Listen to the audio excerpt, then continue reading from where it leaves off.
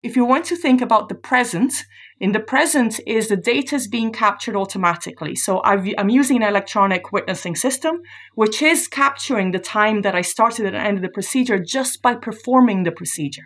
So the doctor comes in to do his egg collection.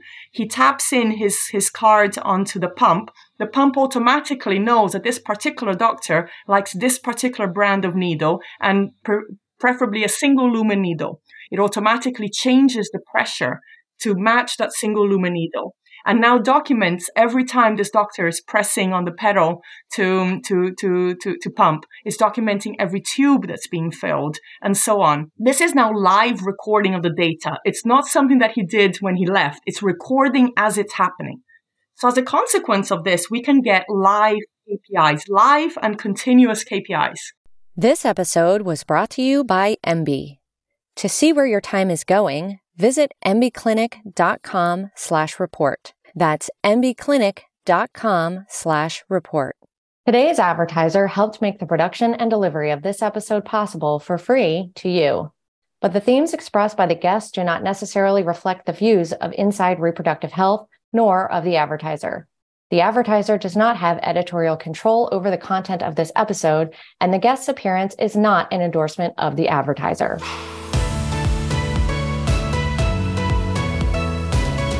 250 fertility clinics. How many clinics have you visited? That's how many today's guest has visited. Dr. Cristina Hickman is an embryologist by trade. She has her PhD in embryology. She's the co-founder and co-owner of a clinic in central London called REI. I don't know how to pronounce it. I didn't ask her how to pronounce it because she's involved in so many different companies and has been in the last several years. Some that she's founded, some where she's served as chief scientific officer or chief clinical officer, and some where she may serve as an advisor. And I like that background for really thinking about what the digitalization of fertility treatment looks like. Dr. Hickman makes the distinction between digitalization and digitization. And a lot of you better listen closely because you're going to think you're digitalizing, but you're really just digitizing. So pay attention. She talks about the difference in digitalization versus digitization and everything from consents to prescription ordering and beyond, including smart lab equipment, smart clinical equipment. I press her on, well, who's going to be the hub for all this? Because everybody wants to be the hub. Dr. Hickman proposes an alternative to the hub. She says there doesn't have to be a hub. Take a listen to that argument. Tell me if you think it holds water. I ask her, why come we don't talk about blockchain no more? Is it still a thing?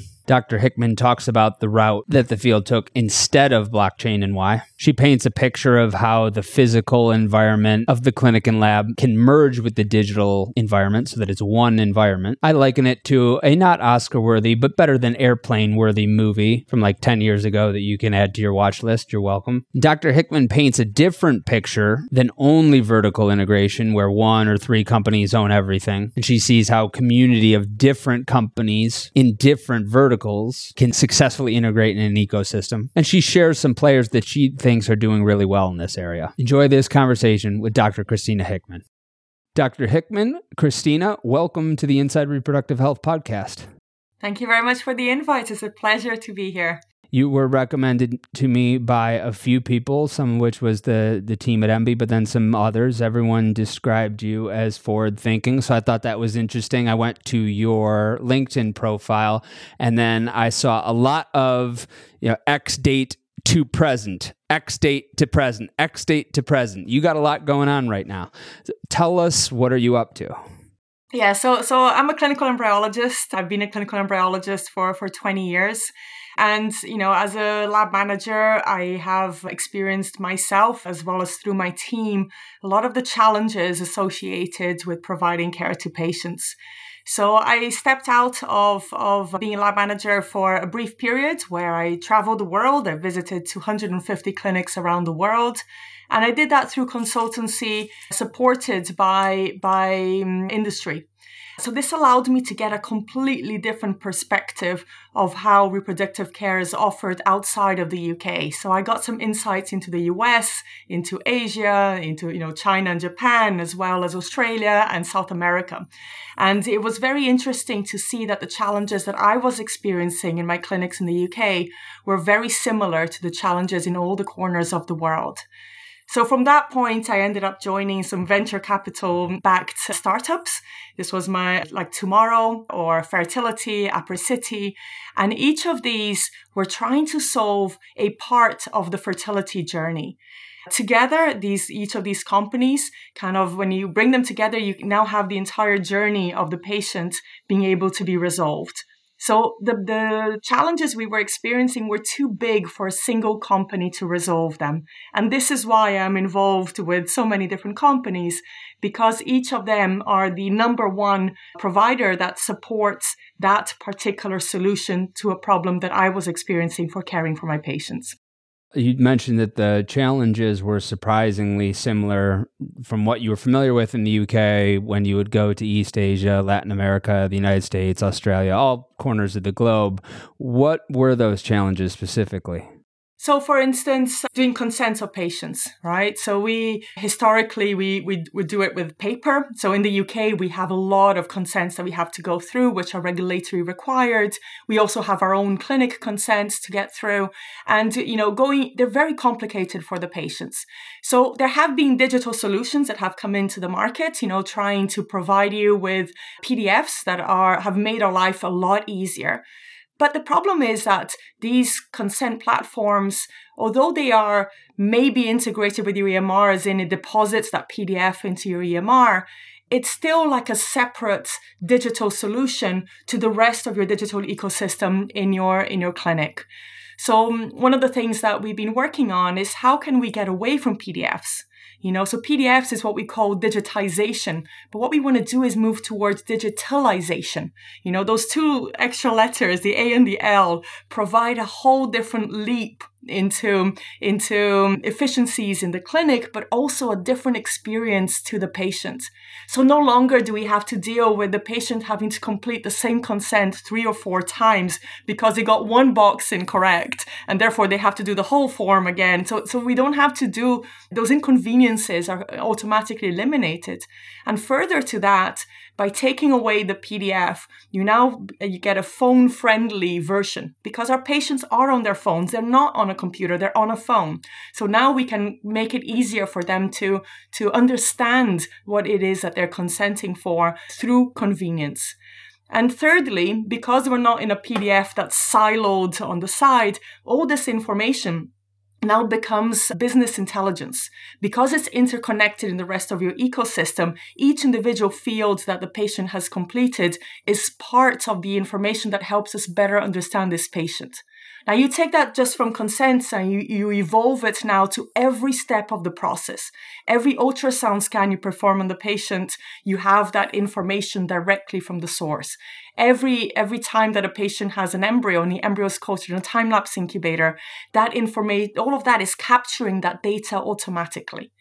And moreover, none of this is being captured by our staff spending time inputting information into the system. It's information that comes from the source of the information without administration. So the administrative tasks are completely removed. That's one of many examples, that we could go through. But every step of the journey that a patient is going through, there's a pain point for the patient and a pain point for the staff that's trying to support the healthcare of that patient. So major difference between the two letters, between digitalization and digitization. Digitization, does that still include a DocuSign is just digitization because you're simply taking your existing consents, you have it in DocuSign. And then staying on the example of consents at a platform level or at a software back-end level, what does digitalization of that same consent look like? If it's not a PDF that's being stored in a DocuSign, signed via something like a DocuSign, what would the digitalization of that same consent look like? Let's say you're trying to fill in your PDF form through your phone. You're going to have to zoom in with your finger and you drag left and right, just to read a full sentence. But here, everything is portrayed in fitting your phone view. You're easily able to move from one page to the other, and your signatures and consents are connected with what you're permitted to do. You can so for instance, in the UK, historically, historically, you couldn't put more than 10 years, for your consent period, or maybe your consent periods that you're putting for the storage of your embryos or eggs in storage is not aligned with your partners, or some clinics like to align it with their own conditions within their clinic. So all these things, you can provide a tool that educates the patient as they're going through, but not necessarily by them watching a video in advance, receiving the informational videos at the time they need it. But let's say this is not a visual patient. This patient doesn't like to learn through videos because videos is not for everyone and she prefers to read. You can now choose the different forums of learning or educating yourself about the various decisions that you have to do throughout your treatment. And it's not just consents. You can use this, for instance, for embryo development. So you're able to see your embryo developing live as it's happening inside the time-lapse incubator inside the clinic. So the patient is sitting at home, and they have that transparency of care to be able to see what the embryologist sees as well. So can these still exist as separate platforms? Is that even the right way to think of it in this move towards digitalization as opposed to digitization? Like, can it be an engaged MD? Does it have to be an over-encompassing EMR? It has to be the EMR in every function of the clinic and lab? So the challenge that we have with EMRs is that, so there's multiple reasons where I opted for building an EMR-free clinic. So an EMR, for one thing, is designed for somewhere for you to put your information in there. Okay, so I've performed the procedure, and then I go in there and I type in that I've started a procedure at 8 a.m. I finished it at 8:30, and Cristina did it together with Griffin, who did the egg collection. Okay, so I did a procedure, and then I went out there and I documented that procedure. That's what an EMR is kind of designed for. And if I want to know about my KPIs, once a month, I will extract all the data, assuming that it's an EMR that allows you to extract data, because not all of them do. I'll extract all the data, create my graphs, and then present this in a KPI meeting. Okay, so this is the old-fashioned way of performing. You're doing things from the past. Okay, now if you want to think about the present, in the present is the data is being captured automatically. So I'm using an electronic witnessing system, which is capturing the time that I started and ended the procedure just by performing the procedure. So the doctor comes in to do his egg collection. He taps in his card onto the pump. The pump automatically knows that this particular doctor likes this particular brand of needle, and preferably a single lumen needle. It automatically changes the pressure to match that single lumen needle, and now documents every time this doctor is pressing on the pedal to pump. It's documenting every tube that's being filled, and so on. The doctor just comes in, performs the procedure, and leaves. Only needs to document if there's anything out of the ordinary that takes place. Otherwise, the documentation was just from him tapping his card onto the electronic witnessing system that includes the pump. So this is now live recording of the data. It's not something that he did when he left. It's recording as it's happening. So as a consequence of this, we can get live KPIs, live and continuous KPIs. So the moment that I put an embryo in a time-lapse incubator, the AI comes in and automatically tells you when that egg has fertilized, when it's degenerated, when it's formed a blastocyst, when it formed a good quality blastocyst, what was the pace of development, what was the score it was given. And all of these are automatic and continuous KPIs that allow us to monitor how our lab is performing. Okay, so we're now moving out beyond digitalization, where we're going now kind of towards a future where we're not just getting the data present, but we're getting the data for the future. We're getting it to predict and prevent what might happen next, so that we can take action before any non-conformities have a chance to directly impact your success rates. So are all of these different areas, whether it's the smart reporting from the electronic witnessing system or the equipment ordering or the informed consent, are all of these different tables within one master platform, or are these different platforms that somehow have to be integrated together? So A lot of when you're talking with the different companies, the hardest thing to get this done is not the technological aspect. The technological aspect of integrating the different platforms is very easy. The issue is every company wants to be the hub or the central, and getting the negotiation of who's going to be the brain of the system is what makes it really hard to get the companies to collaborate with each other. Unfortunately, we are in a field which is run by humans, and humans are thinking on what's in it for me, right? If I want to collaborate with you, I want to get us to a point where we're thinking as a field, what's in it for the patient? If we're really going to practice patient-centered care, we need to be strategizing what's best for the patient across companies, across clinics, and working in a way that creates this community of digital experiences that feels like a single one. And this is what we are creating. So the two companies that we've built, one is called Avenues, which is a clinic in the UK, and the other one is called Ovum Care, which is a new German entity, which is going to be opening the first clinic in Portugal later this year.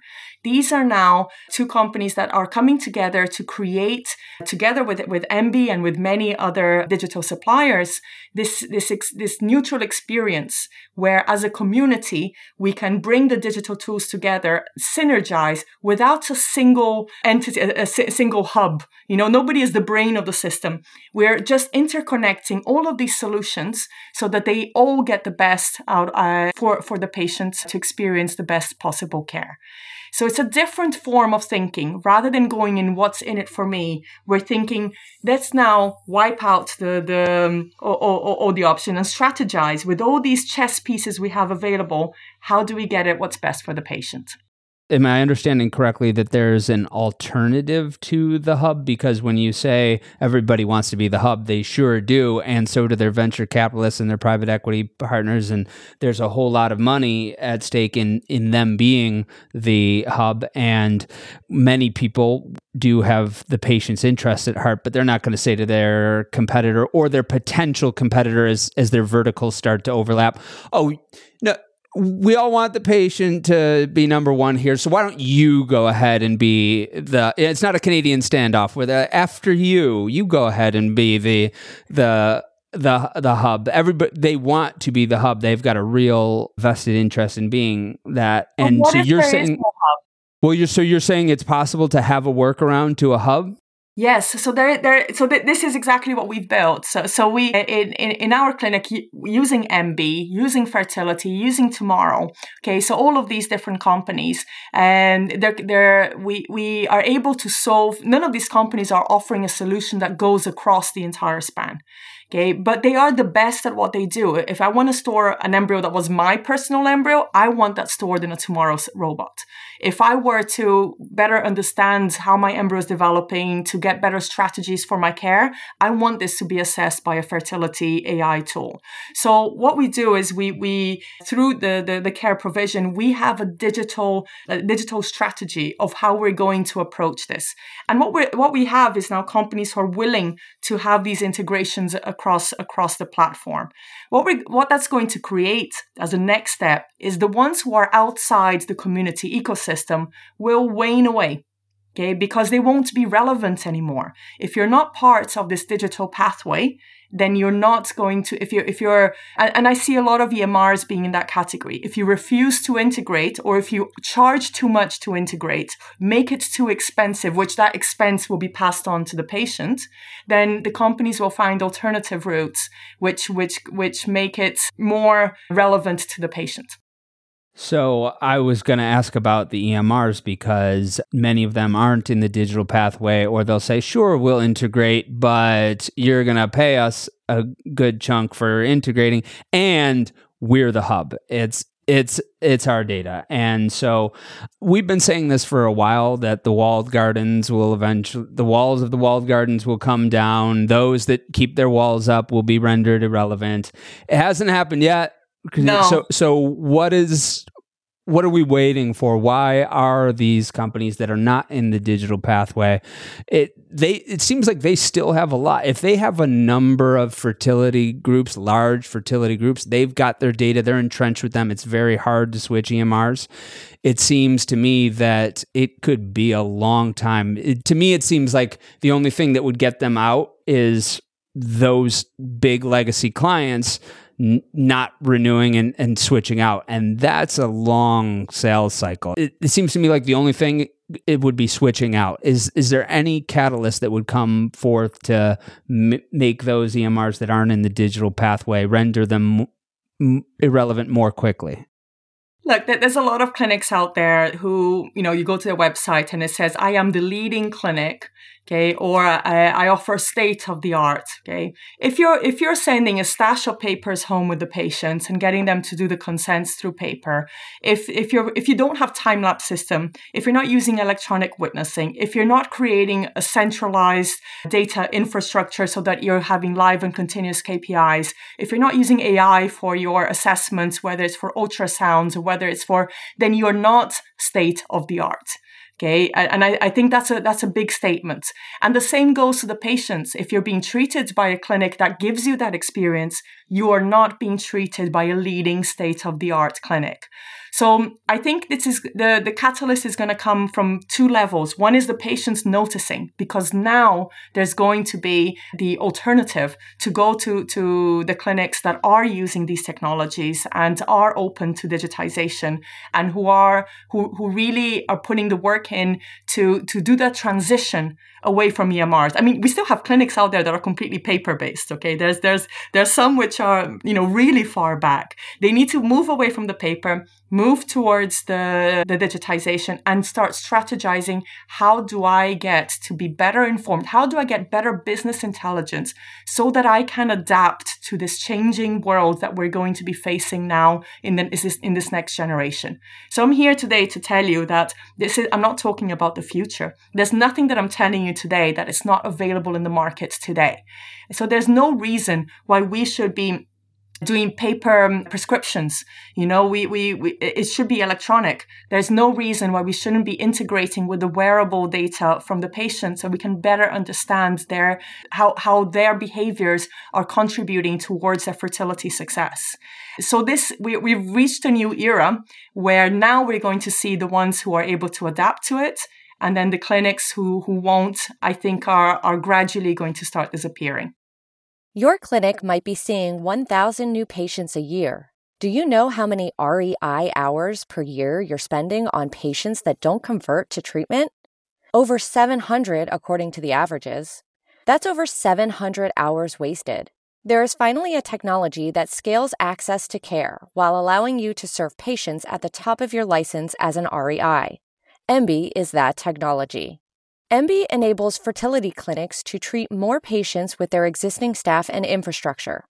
By improving workflow and patient communication, Embie enables you to generate over $1 million in additional revenue per year. Embie saves REIs hours per converted patient. Embie saves over 2.5 hours of nurse admin time per cycle. Embie enables you to see up to 20% more patients per year. How do we know? Embie has calculated 23 metrics for REI and clinic benchmarks, and we are making them available to you. To see where your time is going, visit embieclinic.com/report. That's embieclinic.com/report. For those EMRs that have been the walled gardens thus far, and I'm not picking on them, I understand they've got costs, they've built their businesses, they're trying to think of the future value of their companies, and they're trying to win their races. For those that have been walled gardens, is it too late for them? Is it too late for them to go the route of entering the digital pathway? No, definitely not. But the strategy needs to change. So I think COVID, of all the bad things that COVID brought to us, the one thing it did very well was it created this, we've evolved 30 years in a space of 2 years when it comes to digitization in healthcare. Okay. And this is something that has allowed us to evolve away from that siloed, what's in it for me concept to now the companies are already thinking, what are the strategic partnerships that we need to be making so that we can provide provide better service to our clients, who can then provide better care to the patients. So this philosophy is already there. I think we're going to be evolving to the next level up, where we're going to be seeing not just one or two interconnections, but how do we maintain our strategic positioning within this ecosystem? So we've gone through a process where everything was siloed. This has all been dismantled now. People are trying to find their place in this digital world. And those that adapt will continue to have this community approach. And this is what I think is different. It's not just about technology. It's about frame of mind. It's about a curiosity towards evolving into the next position. How do you position yourself? It's having this realization of what are the strengths that you as an individual, you as a company bring to the fertility care world. So many examples out there of big groups of clinics who have spent $500,000, $1 million building their own EMR systems or building their own AI digital solutions, only to be third grade or fourth generation below what is the standard of care from companies that focused on just that one thing.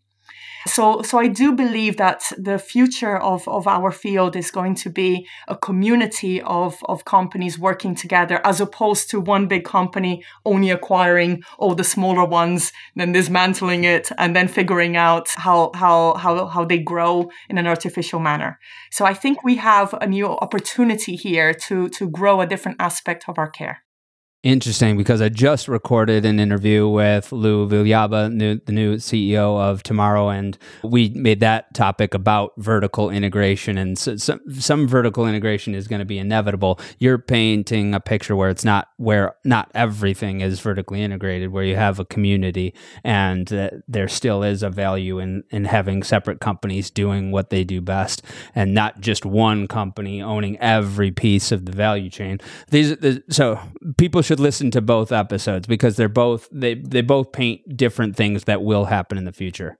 I mean, what is different about the digital world and the digital technologies is the fact that the world moves very fast there, and things become obsolete very quickly. And therefore, you need to have a very creative and innovative culture environment to be able to survive in that space. And this is why I do think there will always be space with smaller companies to kind of find their treading, because of the nature of the fast pace of digitization.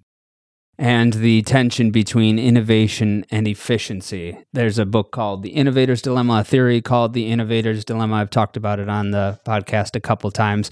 And the incumbents often are disincentivized from innovating because they're trying to win the efficiency game. And a really good company will carve out a piece of budget, time, leadership focus to focus on future value. But inevitably that tension is something that weighs on incumbents, and there's a space for new companies to win the innovation game.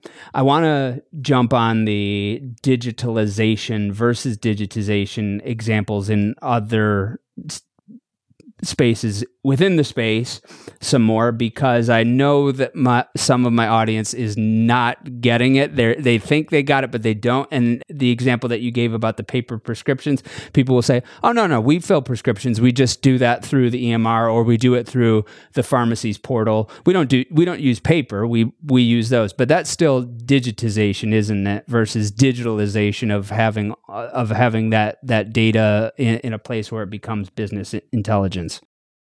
Okay, so let me explain digitalization in terms of prescription. Okay, so how prescription is done in the past will be you put in the patient's history, okay, and then from that you create, maybe you have a template, so let's say you put in, I want an antagonist cycle, I'll go with a low dose for this patient, and then you just kind of tweak what you want. And then that generates an electronic, hopefully, in many clinics it's still paper and they still got to sign by ink, but let's say it generates an electronic, and then from that electronic consent, the patient is able to take it over.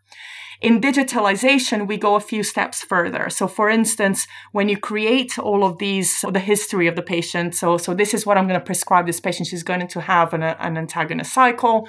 I want her to have the following egg options and sperm options and genetic options and so on. And she's going to be using donor eggs or she's going to donor sperm or whatever, and you press enter. It then creates a template of all the appointments that this patient is going to have. So I'm a particular doctor that I might prefer to have daily scans, or maybe I just do 2 scans in a cycle. Maybe I'll do a baseline or maybe a day 9. So you kind of put in, this is my template in terms of cycles.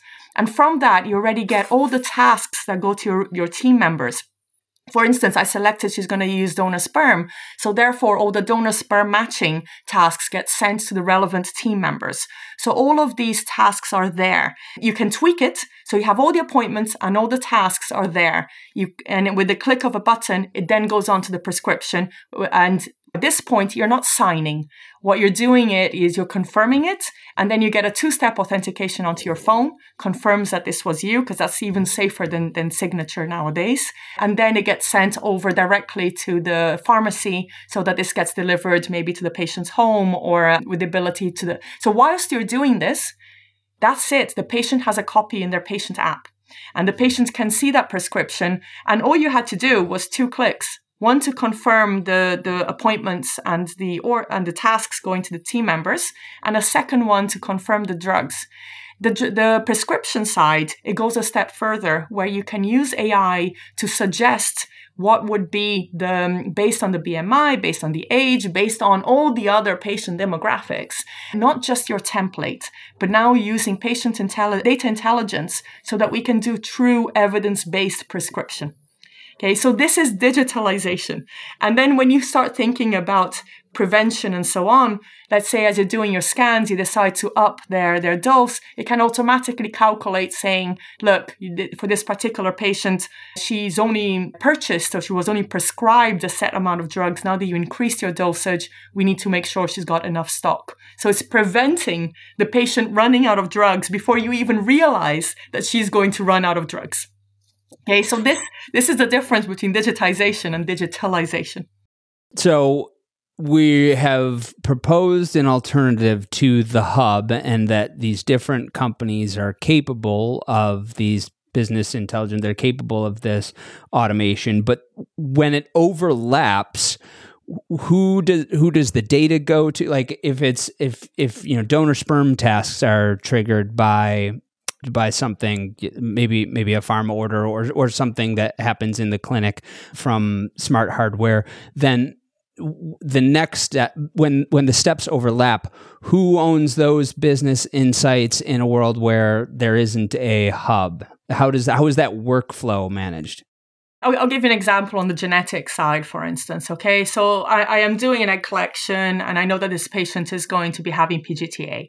So the moment that I put the embryo in the time-lapse incubator, the genetic lab can now see as early as like the 2nd day of development, what is the chance of there being blastocysts for this particular patient. So the genetic lab is part of the care provision team, and it's already been allocated that this patient is going to this genetic lab. But now the genetic lab can see not just in this particular patient, but all the patients coming from that clinic, all the patients coming from all the clinics that are associated with this lab. They can see how many blastocysts am I going to be getting in the next 3 days.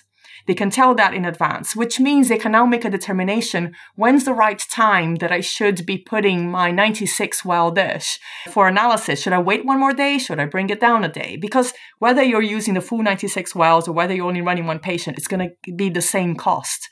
So you can better strategize, and therefore, just by having that insight of how the embryos are doing on the 2nd day. And by the way, all of this happened without any humans spending their time sending an email of, I'm expected to send you blastocysts in 3 days' time. All of that is completely unnecessary because of this information. Now, who holds what information and how that information flows is determined through the regulations and the contracts between the different service providers. Okay, so for instance, in Europe, we have to comply with GDPR. So the patient needs to be fully aware of who's handling your data, how is it being handled. And as an HFEA licensed clinic, it is our responsibility to ensure that everybody is being responsible with that data. So we have checklists that we go with each of the suppliers to make sure that they're complying with the quality of data handling that we expect them to be having. How does the blockchain interface with this, or these platforms built on the blockchain? So at the moment, the particular projects I'm working on at the moment, none of them are using blockchain. I have worked in blockchain before. I came into the field through Apricity. So we did a collaboration with Oaken, who is a specialist in blockchain. And we actually built a blockchain specifically for research so that we could bring data from different parts of the world. At the time, I was doing a lot of collaborations with China, a lot of collaborations with Russia, with Japan, with the US. And each of these countries have very strict rules about data not leaving their particular country, especially healthcare data. So the blockchain is a fantastic solution, allowing the algorithms to learn in the different hubs without the data having to move. So what moves are the algorithms, not the hubs. So the technology exists. Politically, I wasn't able to get that project to succeed, but the technology exists in allowing that to work. But this was because no money was involved. We were trying to do and again, this reflects the whole what's in it for me siloed data. This would be a project that would make perfect sense in a patient-centric community. But when I was working on this 5 years ago, I think we just weren't ready for it then. Are we going to see more of the blockchain as the spine behind a lot of these platforms, or is there a way of doing this without the blockchain over a sustained period of time? Because seemed like we were only going to talk about the blockchain for about 4.5 seconds, and then we started talking about AI, and we haven't talked about blockchain since. So is blockchain still an inevitability, or now are there ways where we think that these types of platforms will exist for a meaningful period of time without it? So I tried the blockchain route, and for those who were willing to do the collaborations, they preferred to do it by protecting the data integrity through contracts and through regulation and through cybersecurity. So there are alternatives to blockchain, which is what the field opted for even today. So not just at the time, but even today. So the technology is there, but there are alternative ways of doing it using legislation, using legal contracts, and in full compliance with the multiple regulation. It just means that we're not moving huge hubs of data. This is data being transitioned through care provision in a safe and secure manner. So, for instance, Europe has in their list of places they don't want their data to go to is the US. Is one of the top places where if you're sending data to the US, because of the regulations around data handling in the US being different to those in Europe, it's one of the places they say, if you're going to do this, you need to ensure the safety of the data. So what we can do is create cloud environments which are in the US, but which are fully compliant with European standards. They're geographically in the US, but they're not interconnected. They can demonstrate its security accordingly. Okay. And on top of that, if you're going to be doing that, we have to inform the patient that we're going to be moving data to the US. So this is effectively contractual ways of kind of resolving that challenge. How did you find yourself moving so far down the clinical end of the spectrum of these solutions? Like by the time you get to consents, it's for things that are done in the lab, but it's happening in the clinic. Your background is as an embryologist. How did you end up going beyond just lab solutions to broader clinic solutions? Mostly because I started owning clinics. So now I start looking at the clinic as a whole, as opposed to just the lab.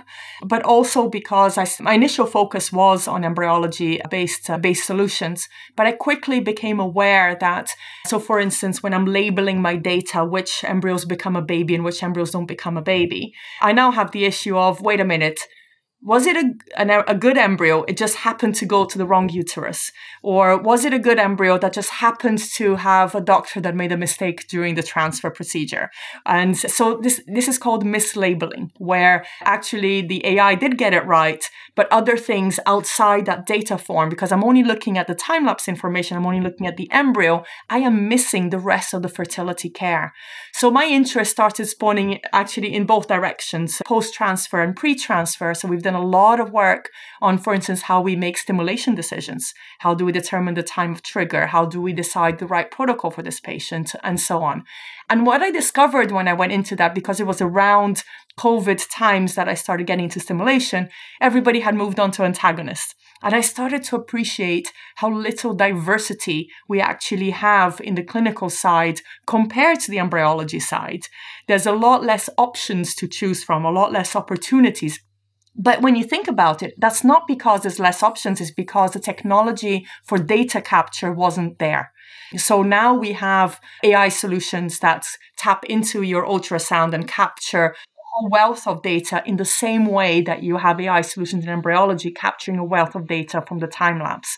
So I think we're going to be seeing a lot more focus on the clinical side as well, because on the embryology side, it's all about not making any mistakes. Once I get my eggs and my sperm, it's all about do no harm and try to not, as long as I keep them safe, they will hopefully have the viability that they were destined to have. It's all opportunities for error rather than ways to improve the egg. Whilst in the clinical side, we have the opportunity to improve the egg. We have the opportunity to improve the quality of the sperm. And I kind of saw the pre-embryology side as an opportunity of not just mitigating the risks, but actually increasing chances of success to patients. Are you still fertilizing eggs? You own clinics, you're involved in multiple ventures, you're starting ventures, you're also the advisor to other ventures. Are you still in the lab fertilizing eggs? That's my safe space. There's no better place than sitting down, doing an ICSI, doing a biopsy, doing a vitrification, so I very much, embryology is kind of like playing an instrument and you kind of need to keep playing it or you're going to lose your touch. So obviously I don't do it in the same volume that I did before, but I'm very much involved. I do workshops where I'm training embryologists as well on all these skills, but certainly, yes, performing the procedures as well. Just to keep the saw sharp, so sometimes you're going to be in the lab with a junior embryologist, and here you are owning the company, and you're involved in all these other companies, and there's some junior embryologists just out of university. It's their first real job, and so that happens sometimes?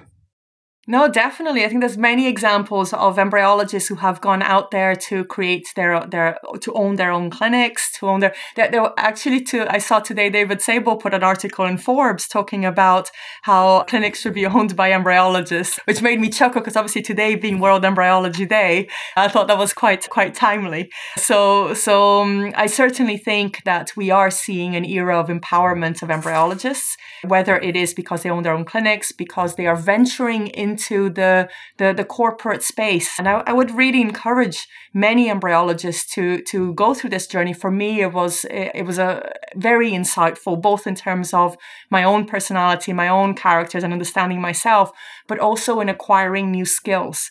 So, now I'm involved in running FDA trials together with fertility in the US. I'm understanding how to get CE marking and FDA approval of products.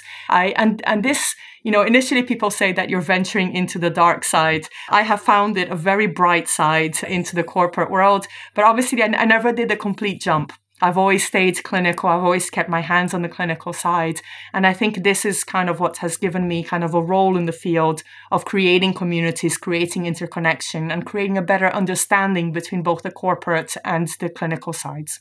Well, and being still in the clinic, is there a way that you see of balancing the physical space? Are there other changes that need to come with the physical space, not just the technologies being digitalized, but are there other ways that balance the physical space and the digital space so that it feels like one single environment?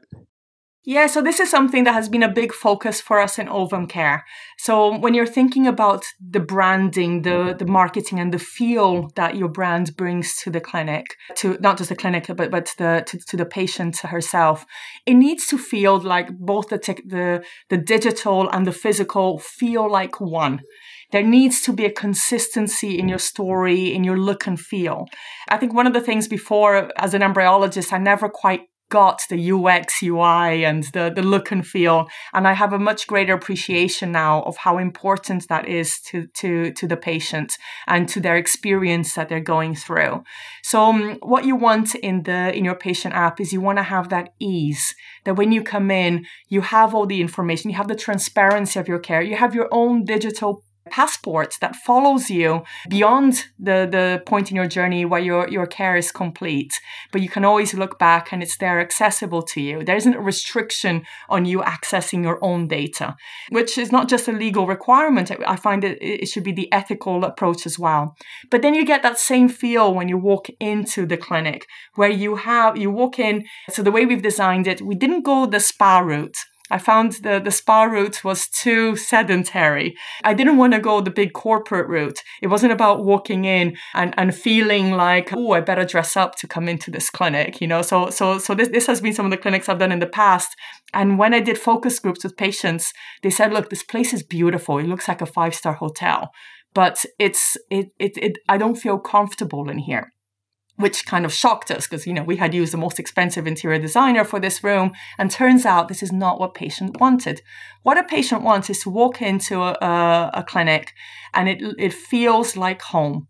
Okay, it looks and feels like they are in their own home. So for us, this meant that we use a lot of wood in the decoration. We use a lot of texture, and we made the room. We have books around the place. We have lots of plants, lots of trees, lots of making things look as natural as you can, and as far away from clinical and hospital feel as you possibly can get it. And definitely not going down the spa route because that's too relaxed. You want to get it to the point where they just feel comfortable in that environment. And this will reflect into their care. I didn't understand early on in my career how important the space was.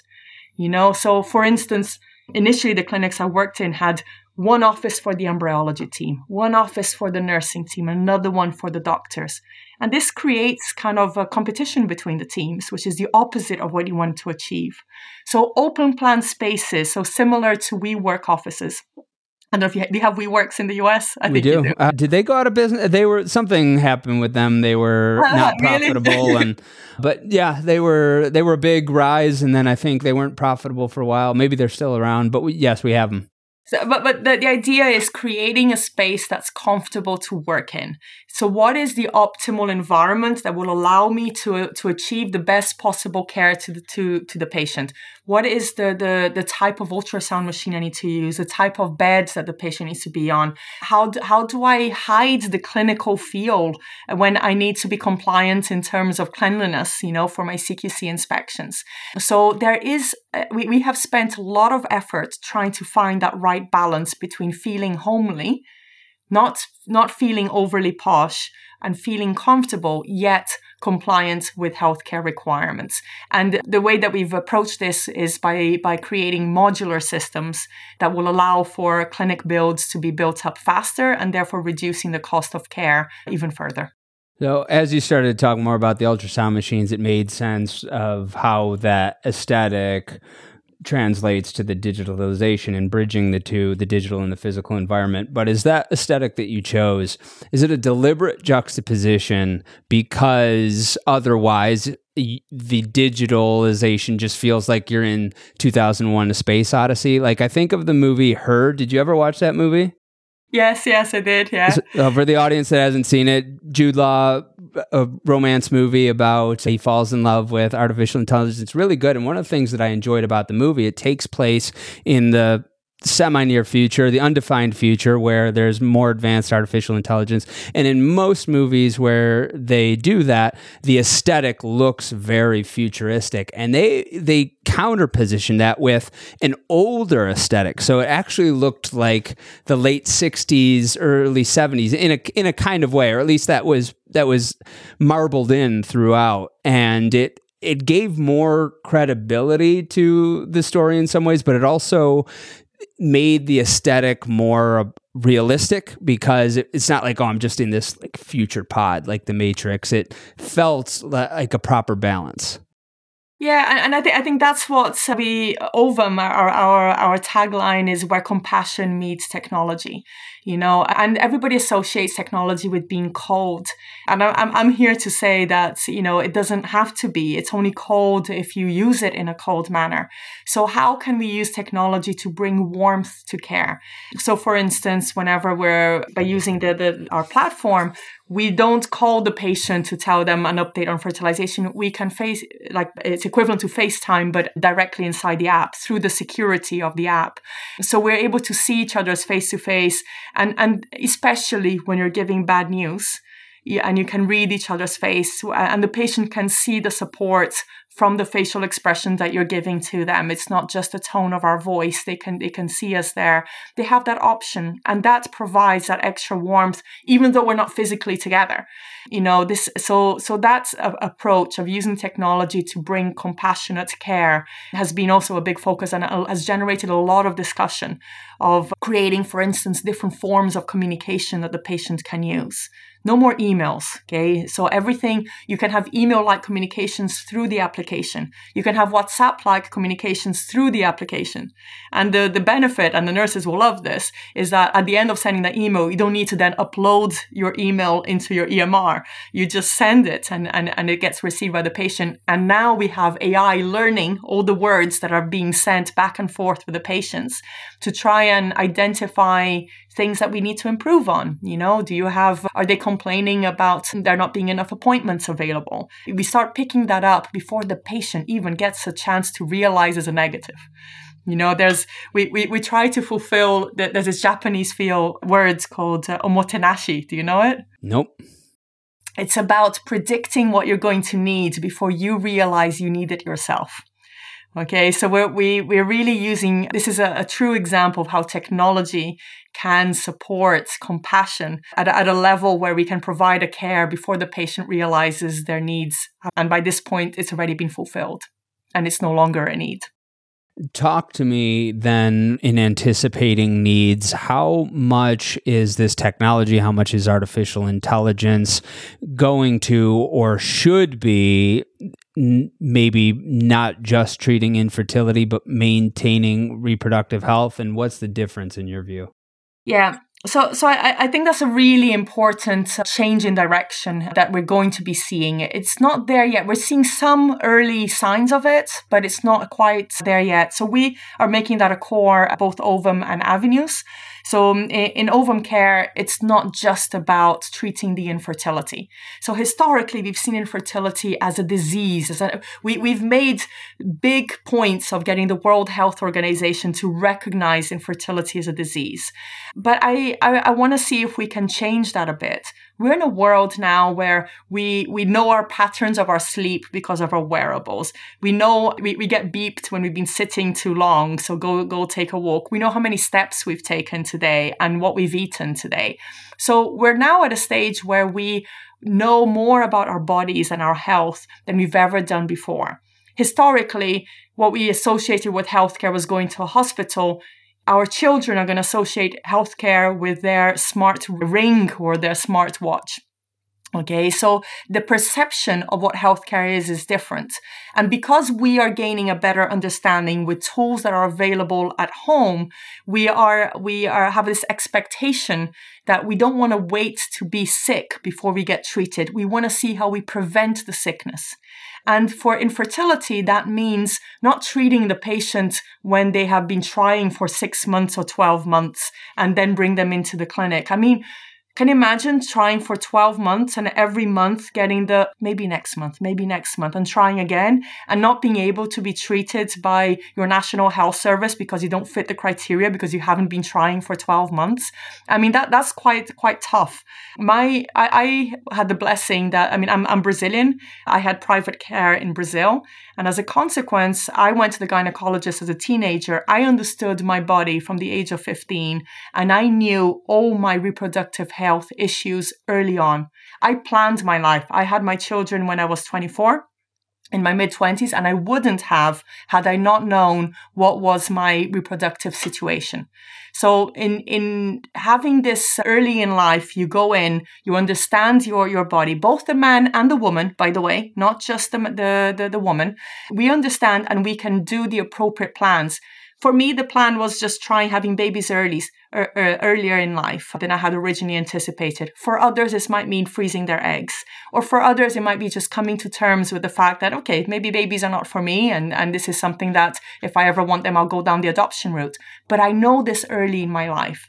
And therefore, I can prevent the need that I would have needed IVF. I would have needed egg donation if I hadn't gone through that journey. So how many other patients right now are doing egg donation? And unfortunately, I don't have a time machine to give them to go back in time to tell them to change their reproductive plan. So this is the approach that we're taking, where we're not just treating infertile patients, we are combining infertility care with gynecology care, with urological care. And we want to kind of see all of this throughout your lifespan, even beyond in your menopause and andropause years, so that we can have a better reproductive health, not disease, pathway. How does something like Embie play into this? And I'm picking on them because they hit me to you, and you've mentioned them a couple of times, but this is not a featured sponsor episode. They might do the brought to you by, but featured sponsor means the sponsor gets editorial control. They don't get editorial control. So you can say anything that you want about them. I'm not going to cut it. You can run them through the mud. You could say they're great. You could say that they got a ways to go. But how do they play into this dynamic? So Embie, I met Ravi. Ravi Disrael she's the founder. Very impressive. Anybody who has the opportunity to meet Ravi, she's one of the stars in the fertility field. Her story is that she's had multiple IVF cycles. I can't remember the exact number. It's something like 10 or 12 cycles. It's like something absurd. And she took that she learned with her cycles that she went through, initially being quite passive and gradually being very data-driven in her approach, to the point where she eventually kind of told the doctor how she wanted to be treated based on the data she had collected. And what she learned from this is that she wished she had had this patient app to better understand her care at the time. So many other patients out there that she could support. So she's dedicated her life to create the solution to the patients. Now, before I met her, she had this hugely successful app, thousands of patients' data in there. Patients are highly engaged with her app. Her apps are beautiful. She designs them. She has a marketing award winner. She has an amazing background of skills. And she created the patient side. Now, what was missing for me, I was like, these poor patients are having to put things in manually every time. Now, what was amazing about her data is that the patients that were using Embie app, compared to the patients that do not use Embie app around the same region, she even compared it across geographies, across different demographics of patients and so on. She found that Embie app patients had reduced cancellation rates and increased live birth rates. So she presented this data at REI this year. The numbers are astronomical. It's like they drop from 8% cancellation rates down to 1%. So can't remember. And the live birth rates, I think it goes up from 46% to 61%. These we're talking about ends of like thousands of patients. So these are significant numbers with significant improvements. And all that she's done is empowered the patient with their information and provided them insights of similar patients to them, what's happened to them. How powerful is that? To be able, so the patient doesn't need to have a PhD in embryology and, I don't know how many fellowships in order to build the knowledge they need. All they need to know is that narrow information about them, to allow them to now participate and engage in the decision making. So this, for me, Embie app was very, very impressive as a tool. And we've been working together for Ovum, as well as for Avenues, but this is the Ovum Care project. So we've been working together to create the clinical side. And this is where all the things that we've been discussing today, a lot of these are available within the Embie app. And this is the way that any other clinic, if they wanted to become an EMR-free clinic, that would be the approach. You've walked us through a number of solutions. You have explained to us the difference between digitalization and digitization. You have shared with us how the digital and the physical environments can blend. You've also posited an alternative to having a hub. An EMR-free clinic would be an interesting follow-up topic to bring you back for, just a topic about that. But how would you like to conclude our discussion? Look, I think we have reached a new world. Embryology today is so different to what embryology was 5 years ago. The same goes to nursing and reproductive care as a whole. Digitization is the new buzz. The investment in this area of fertility has skyrocketed, and the number of very innovative companies out there, they're here to stay. Digitization is not something that's going to come and go, and we can put the blinders on. And I think everybody who's listening in have a responsibility of really thinking through, am I really offering the best standard of care to my patients? Do I need to rethink how to modernize my care so that I can really put patient-centered care as a reality in my particular practice? Dr. Cristina Hickman, thank you very much for joining us on the Inside Reproductive Health podcast. Thank you. It's a pleasure to be here. Thank you. This episode was brought to you by Embie. To discover where your time is going and how Embie can transform your clinic's efficiency, visit us at embieclinic.com/report. That's embieclinic.com/report. You've been listening to the Inside Reproductive Health podcast with Griffin Jones. If you are ready to take action to make sure that your practice thrives beyond the revolutionary change